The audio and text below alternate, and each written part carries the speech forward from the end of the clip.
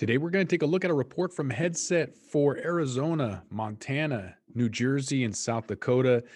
Kind of give us an idea of what that legalization is going to do for not only these states, but the industry as a whole.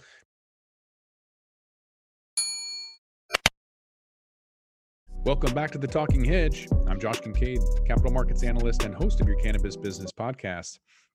So today we're going to take a look at a report from Headset and dive into the four states that legalized.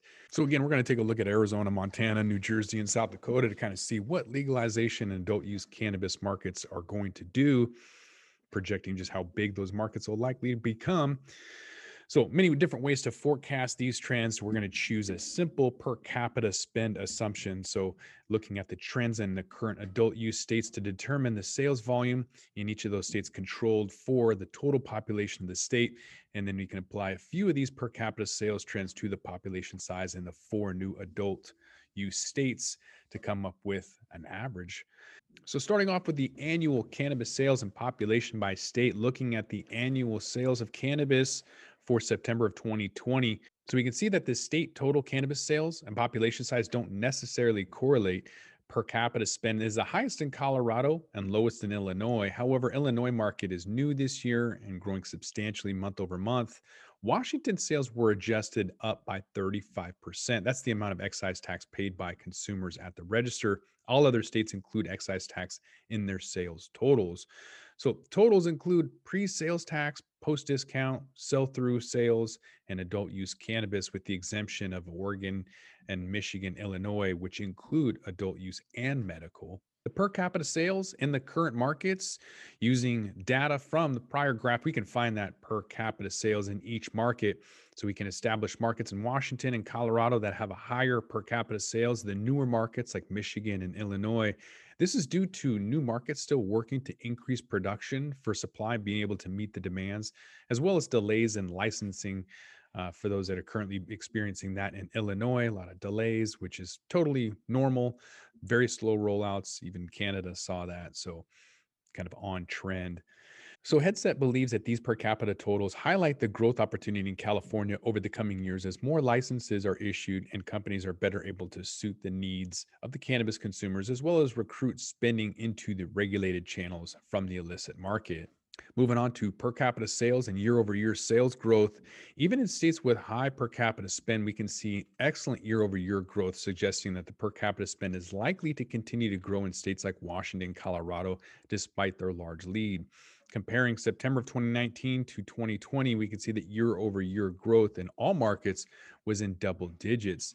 Nevada had the lowest growth due to mostly the effects of the pandemic on travel to Las Vegas and Clark County, accounting for 80% of the total sales in Nevada.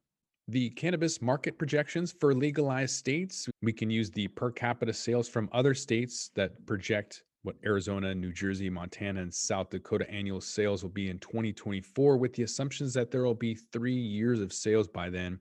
These projections don't adjust for cannabis tourism, specifically in New Jersey.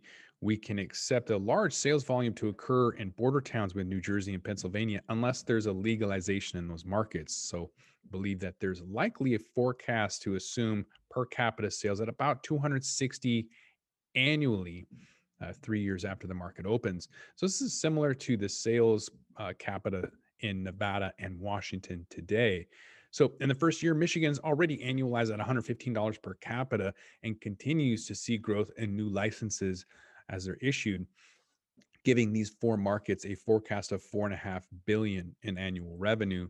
So the range of projections includes a low forecast of 105 annually per capita, which is similar to what we're seeing in California. So this scenario is more likely if states are slow to issue licenses and restrict outside investment or have difficulty increasing production. So a high forecast using the assumption of $350 annually per capita is similar to sales in Colorado. So it's believed that it's possible if states are able to quickly issue licenses and companies are allowed to rapidly build facilities. In states like Arizona, where there's a robust medical market, it's believed that these numbers are more likely to be achievable. Hopefully these states have figured out how to roll out a lot faster and not take 20 years like the West Coast did, with California opening in 96, but not really allowing for a complete regulated market until more recently. So there has been a dramatic shift in the time frame that it takes for companies or states to establish their rec model after passing a law. So that went from approximately 40 months down to just a matter of weeks. So hopefully some of these states will figure that out. I know New Jersey is broke, not as bad as Kentucky, for example. And just like any new rollout, the amount of sales is going to increase dramatically. You saw that in Illinois and Michigan. Basically, anytime there's a new rollout, you're going to see a massive amount of spending, and especially as lockdowns reoccur, if they happen again, uh, any new state is going to go out and buy a ton of stuff. They don't want to end up like Massachusetts, which was deemed non-essential, the only marketplace to have that issue in the US.